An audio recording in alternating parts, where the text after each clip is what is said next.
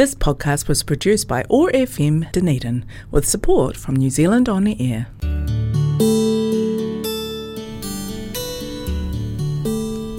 Telugu states in South India are famous for culture, temples, food, Tollywood and sense of humor. I am Sasi, welcoming you to Namasthe Telugu. Over the next half an hour, we will listen to beautiful Telugu songs and news from this exotic location in South India. Thanks to Office of Ethnic Communities for supporting Namasthe Telugu and connecting Culture Zone on 105.4 FM Otago Access Radio. Keep listening.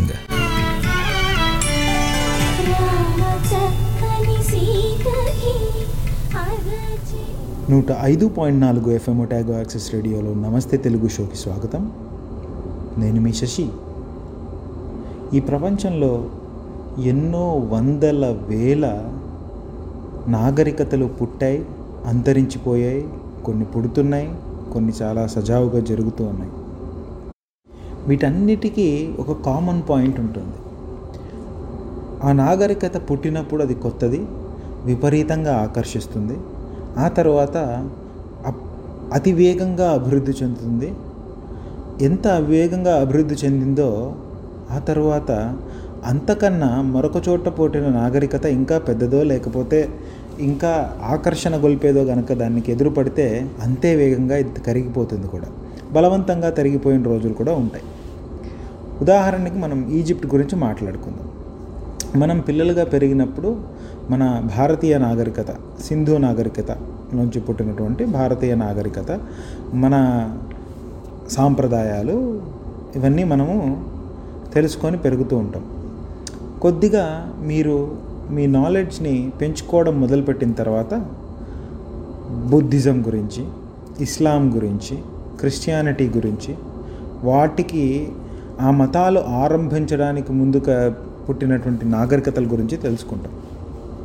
ఇంకా కొంచెం expand చేసుకుంటే కనుక ఒకప్పుడు చాలా flourish అయినటువంటి Egypt లేకపోతే mayonnaise ఇట్లాంటి నాగరికతల గురించి కూడా మనం తెలుసుకుంటాం.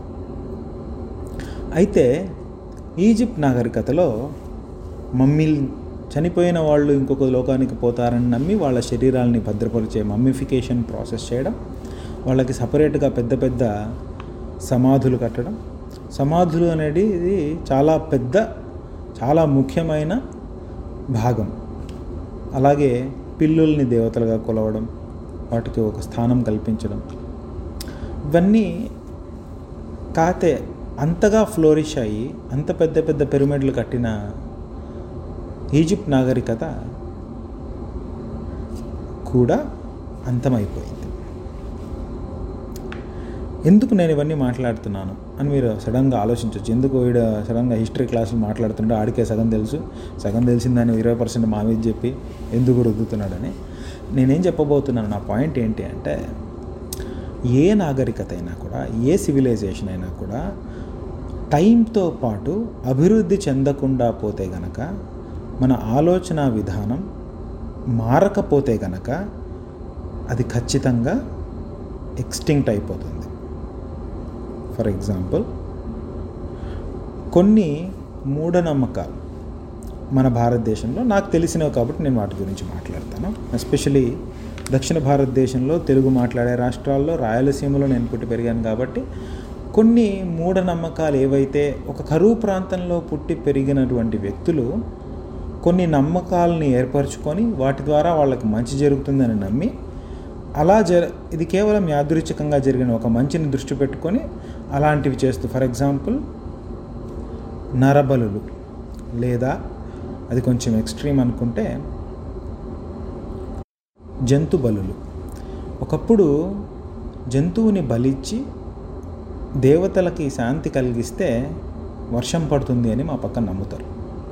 అందుకోసం బలి కూడా చేస్తారు. అయితే మనం సైన్స్ విపరీతంగా అభివృద్ధి చెందుతుంది. వర్షం ఎందుకు పడుతుంది, దేవుడి దయతో వర్షం పడుతుంది అనే దానికన్నా వర్షం ఎందుకు పడుతుంది, ఆ వర్షం పడడానికి గల కారణాలేమి, ఏ ఏ సందర్భాల్లో ఇవి ఏర్పడతాయి, ఎలాంటి సందర్భాల్లో ఎక్కువ అవుతాయి, ఏ సందర్భంలో తుఫాన్ వస్తుంది, ఆ తుఫాను ఏ దిశగా వెళ్తుంది, ఎంత వర్షపాతం కురిపిస్తుంది అనే అంత నాలెడ్జ్ మనం సంపాదించిన తర్వాత అవి అబ్సల్యూట్ అయిపోయాయి. నరబలులో లేకపోతే జంతు బలులు అనేవి అబ్సల్యూట్ అయిపోయాయి అన్నమాట. అయితే ఎప్పుడైతే ఒక సివిలైజేషన్ ఇలా అవుట్డేటెడ్ వాటిని కేవలం యాదృచ్ఛికంగా నమ్మకం మీద ఆధారపడినటువంటి నమ్మకాలని లేదా హైపోథెటికల్ నమ్మకాలని గనక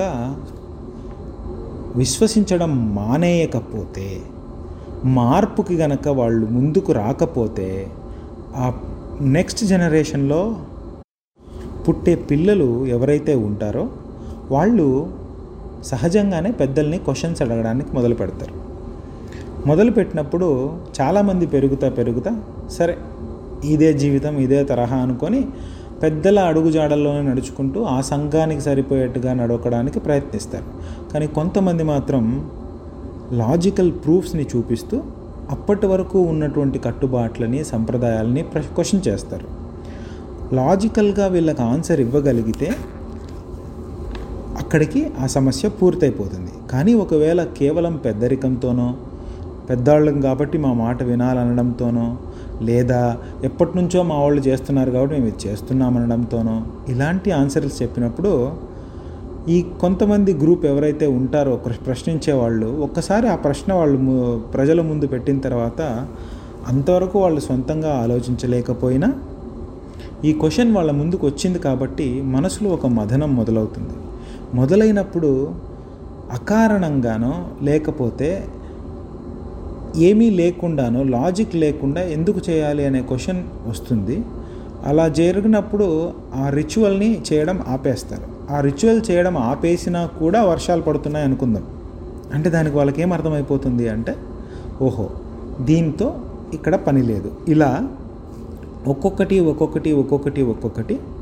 వాళ్ళకి తెలిసిన సంప్రదాయాల్ని కట్టుబాట్లని దాటుకుంటూ దాన్ని అభివృద్ధిగా భావిస్తూ మెల్లమెల్లగా ఆ సివిలైజేషను లేకపోతే అలాంటి ఆచార వ్యవహారాల్ని పాటించే వాళ్ళు పూర్తిగా తగ్గిపోతారు.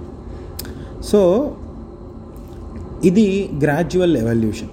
కాకపోతే మన చరిత్రలో ఎలా ఉంటుందంటే, ఒక నాగరికత మీద మరొక నాగరికత దండెత్తినప్పుడు, లేకపోతే వాళ్ళు వచ్చి వీళ్ళని ఆక్యుపై చేసుకొని బలవంతంగా వాళ్ళ పద్ధతులు వీళ్ళ మీద రుద్దినప్పుడు, ఇలా రుద్దుతున్నప్పుడు ఆల్రెడీ ఇందాక మనం మాట్లాడుకున్నటువంటి next generation questions, logical reasons ఎలా అయితే అనిపిస్తాయో, మనము గత 20-30 ఏళ్ళుగా ఒక లైన్లో పెరుగుతున్న మనకు కొత్త నాగరికత కనుక మనకు ఎదురుపడిందంటే అందులో ఉన్న కొత్తదనం మనల్ని ఆకర్షిస్తుంది, మనం అటువైపు పోవడానికి చేస్తుంది.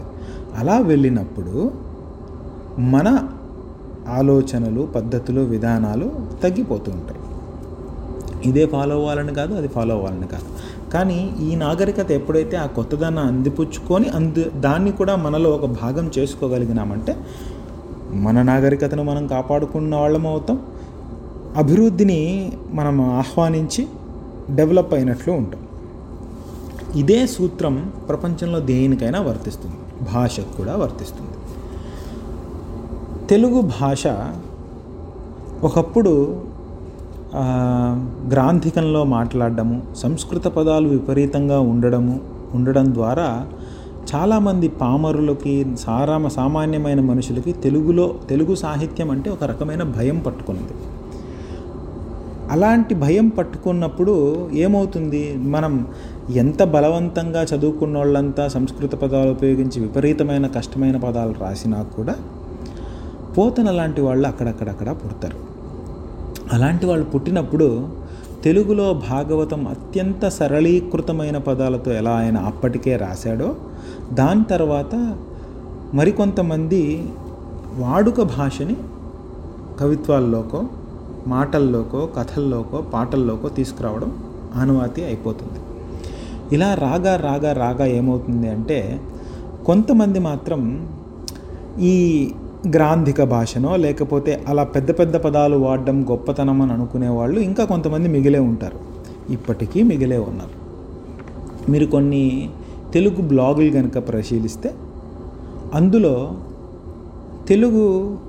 తెలుగు కోసం తప్పించి బ్లాగ్స్ పెట్టి వాటిని మెయింటైన్ చేసే వాళ్ళ కృషి ఏదైతే ఉందో దాన్ని ఖచ్చితంగా అభినందనీయం, ఆచరణీయం. అయితే ఈ తెలుగు నేను కాపాడుతున్నా అనుకునే వాళ్ళు ప్రతి ఒక్కరూ అటజని కాంచభూమి సురుడంబర చుంబిసర ఝురీపటల ముహుర్లుట దభంగ తరంగ మృదంగ నిస్వన స్ఫుటన నటనానుకూల పరిపుల్ల కలాప కలాపిజాలమున్ ఘటక చరత్కరేణు కరకంపిత సాలమున్ శీతశైలమున్ అనే కష్టమైన పద్యాలు చెప్తే అది ఒక పెద్ద క్రెడిట్ లాగా ఫీల్ అయిపోయి అలాంటి పద్యాలు మనం రాయడానికి ప్రయత్నించాలని గాడిదను గార్ధవమని, కాకిని వాయసమని రకరకాలుగా మాట్లాడుకుంటూ గ్రాంధిక భాషను ఫాలో అయ్యి తెలుగును కాపాడుతున్నామని అనుకుంటున్నారు. నా వినమ్రమైనటువంటి రిక్వెస్ట్ వీళ్ళకి ఏంటి అంటే, మీరు ఇలాంటివి చేయడం ద్వారా చాలామంది సాధారణమైన వ్యక్తులకి, తెలుగు మీద అభిమానం ఉండే వాళ్ళకి, తెలుగు తెలుసుకోవాలనుకునే వాళ్ళకి, తెలుగుని ఆచరించాలి మాట్లాడాలి అనుకునే వాళ్ళకి, కవిత్వం చదవాలనుకునే వాళ్ళకి, కవిత్వాన్ని రాయాలనుకునే వాళ్ళని భయపెడుతున్నారని నేను అంటాను. అలాంటిది ఎస్పెషలీ మన తెలుగు సభల్లో ఎందుకు ఇంత ఆవేదనతో మాట్లాడుతున్నాను అంటే, మన తెలుగు సభల్లో పూర్వకాలపు తెలుగుని వాడడం నిషిద్ధం చేయాలి అని నా ఉద్దేశం. దీనికి మళ్ళీ డిఫరెంట్ లైన్స్ ఉంటాయి. ఎక్కడ పూర్వకాలము, ఏ వర్డ్ వాడాలి, ఏ వర్డ్ వాడకూడదు, నువ్వు వాడే కొన్ని వర్డ్స్ మాకు అర్థం కావు, మరి నా విషయంలో ఇది కాదా అని కాకుండా,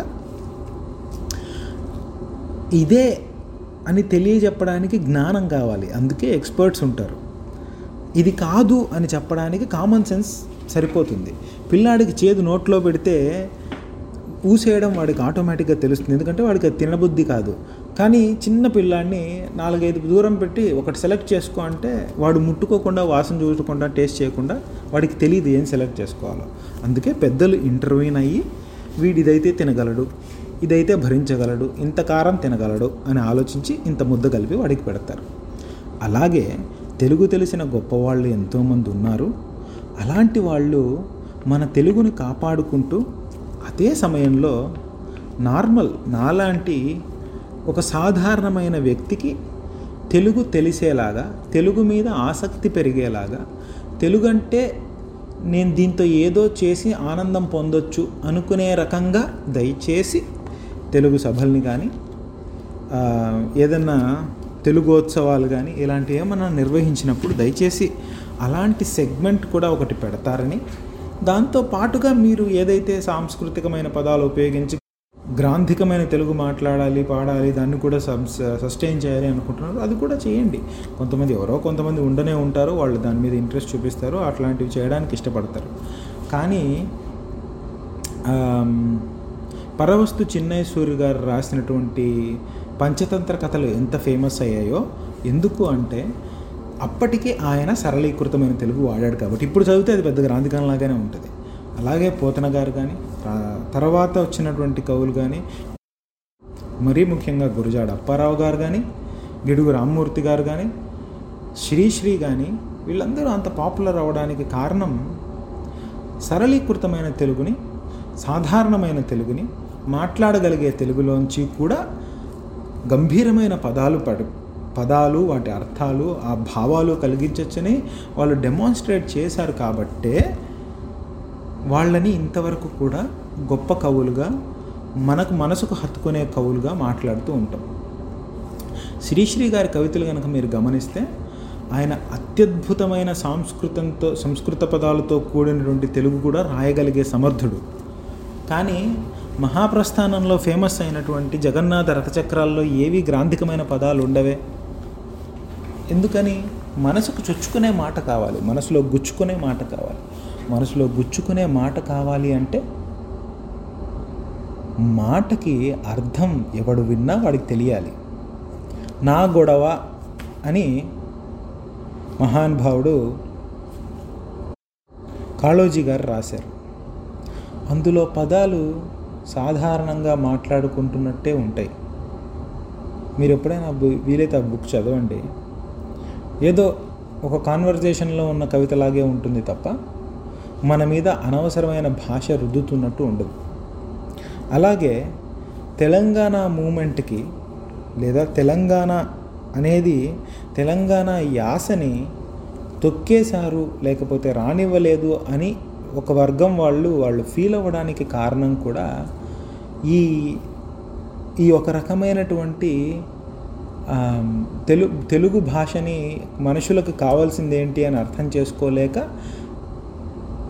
ఒక వర్గం భాషనే లేకపోతే ఒక యాసనే గొప్పగా అనుకుంటే దాని మీదే అందరి మీద రుద్దడం అనేది మనందరికీ చాలా క్లియర్గా తెలిసిన విషయం. కాళోజీ గారు కూడా ఎన్నో సభల్లో మాట్లాడుతూ వాడుక భాషనే మనం రాయాలి, అందులోనే మాట్లాడాలి అని ఆయన అన్నారు.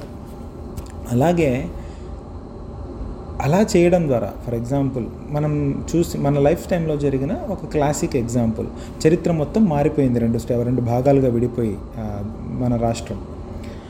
అలాంటి ఒక్క రోజులో తెలంగాణలో జనాలకందరికీ రియలైజ్ అయ్యి నేను ఆంధ్రాలో ఉండకూడదని అనుకోలేదుగా. కొన్ని సంవత్సరాలుగా జరిగింది, కొన్ని ఏళ్ళు దశాబ్దాలుగా జరిగిన పోరాటం. కొన్ని దశాబ్దాలుగా వాళ్ళు ఇన్ఫీరియర్గా ఫీల్ అయ్యి మనకంటూ హక్కు ఉంది, దాన్ని మనం సాధించాలి, మనం దురాక్రమణకు గురవుతున్నామని భావన కలిగింది కాబట్టి వాళ్ళు అలా బయటకు వచ్చారు. అలా వాళ్ళకి కలగడానికి ముఖ్యమైన కారణం సరైన గౌరవం వాళ్ళ భాషకు కానీ ఆ భాషకు కానీ, భాష అంటే ఇంకో భాషని కాదు నా ఉద్దేశం, యాసకు కానీ గౌరవం దక్కలేదు కాబట్టి. అలా దక్కనప్పుడు మా యాస ఎవరైనా మాట్లాడుతుంటే ఇంకొకరు నవ్వినప్పుడు వాళ్ళ మనసు బాధపడుతుంది, ఎవరైనా సరే. అలాంటప్పుడు మాకంటూ ఒక హక్కు ఉంది అని వాళ్ళు గుర్తిస్తారు. ఇలాంటి డిజాస్టర్స్ని, అంటే నా ఉద్దేశం తెలంగాణ రావడం తప్పని నా ఉద్దేశం కాదు. నా ఉద్దేశం ఏమిటి అంటే సరైన గౌరవం సరైన న్యాయం కనుక లభించి ఉంటే అందరూ కలిసే ఉండేవాళ్ళం. తెలుగు భాష వాళ్ళందరూ 2 రాష్ట్రాలు కాకుండా ఒక రాష్ట్రంలోనే ఉండేవాళ్ళు. అది మంచి వచ్చాడో నాకు తెలియదు.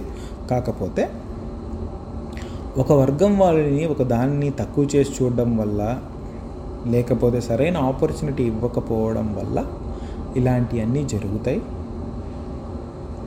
మన తెలుగులో కూడా తెలుగు మీద ఆసక్తి పెంచాలి అనుకునే వాళ్ళకి దయచేసి గ్రాంధికంతోటో సంస్కృతంతోటో విపరీతమైన పద్యాలు పూర్ణాలతోటి వాటిని దూరం చేయకండి.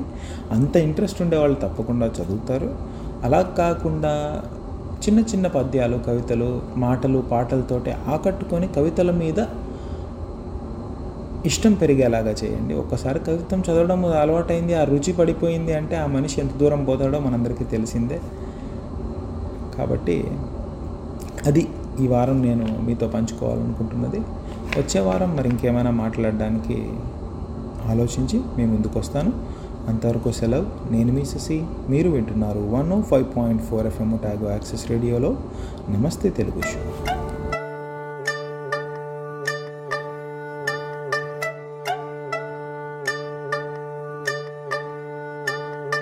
ఊరికే చెలిచిలక గొడవే ఇక పడక, నల్లా జోడు కళ్ళకెట్టి చూపే మరిచావా, ఎత్తు జోళ్ళు కాళ్ళకేసి నేలే విడిచావా.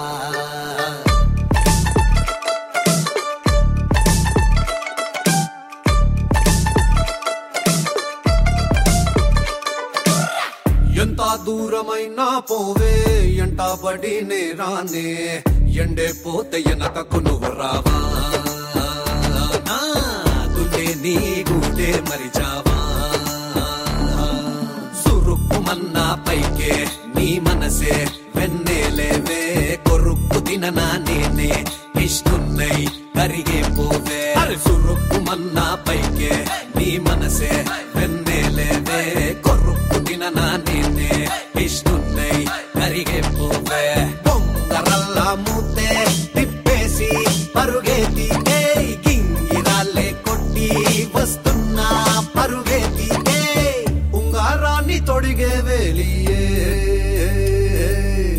బంగారంలా ఏలుకుంటానే.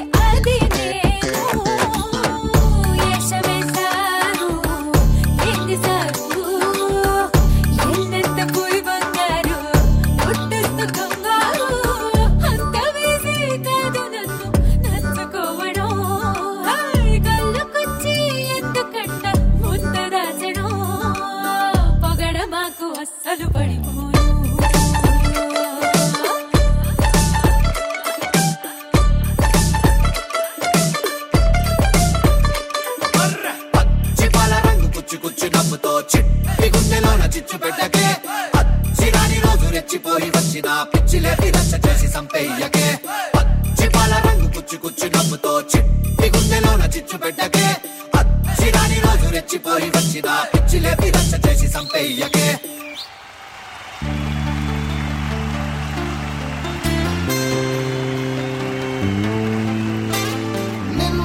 నిజమై తరుముతుంటే నీడు గతమై నిలిచిపోతే నన్ను నేనే అడుగుతున్నా నిన్ను కూడా అడగనా Who are you? Who are you? तेरे दिल से ज़रा पूछो सारा Who are you? Who are you? Who are you? तेरे दिल से ज़रा पूछो सारा Who are you?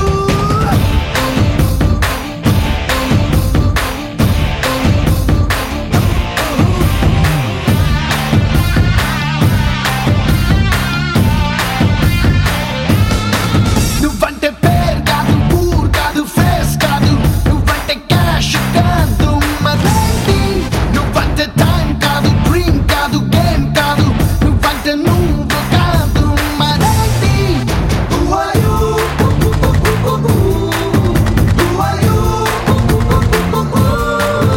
Who are you? Who are you? Who are you? Who are you? तेरे दिल से ज़रा पूछो सारा Who are you? Who are you? Who are you? दिल से ज़रा पूछो सारा Who are you?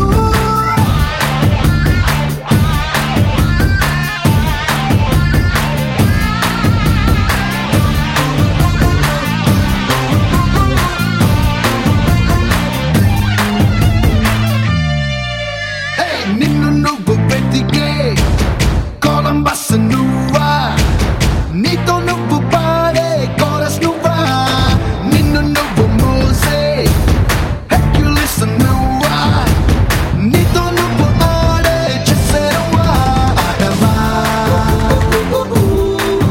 పాడవా వేటవా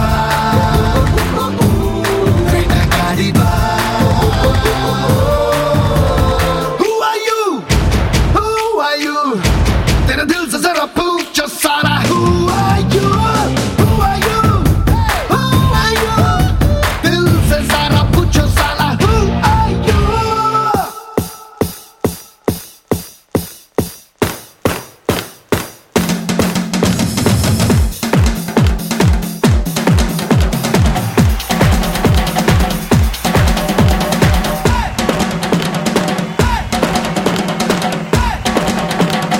And now the guitar.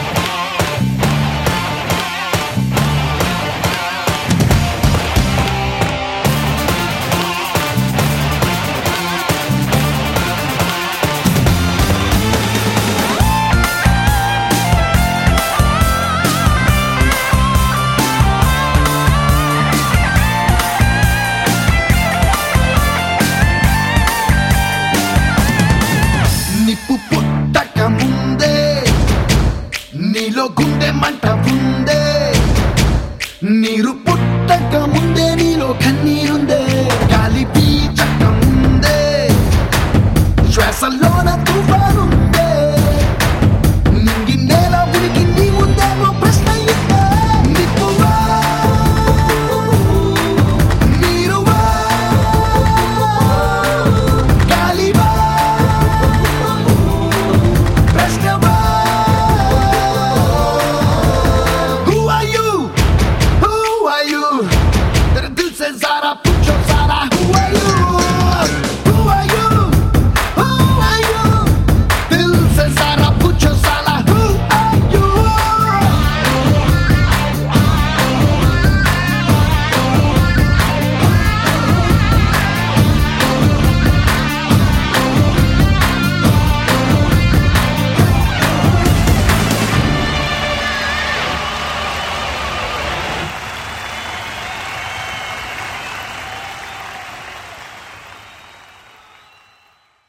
This podcast was produced by OAR FM Dunedin with support from New Zealand On the Air.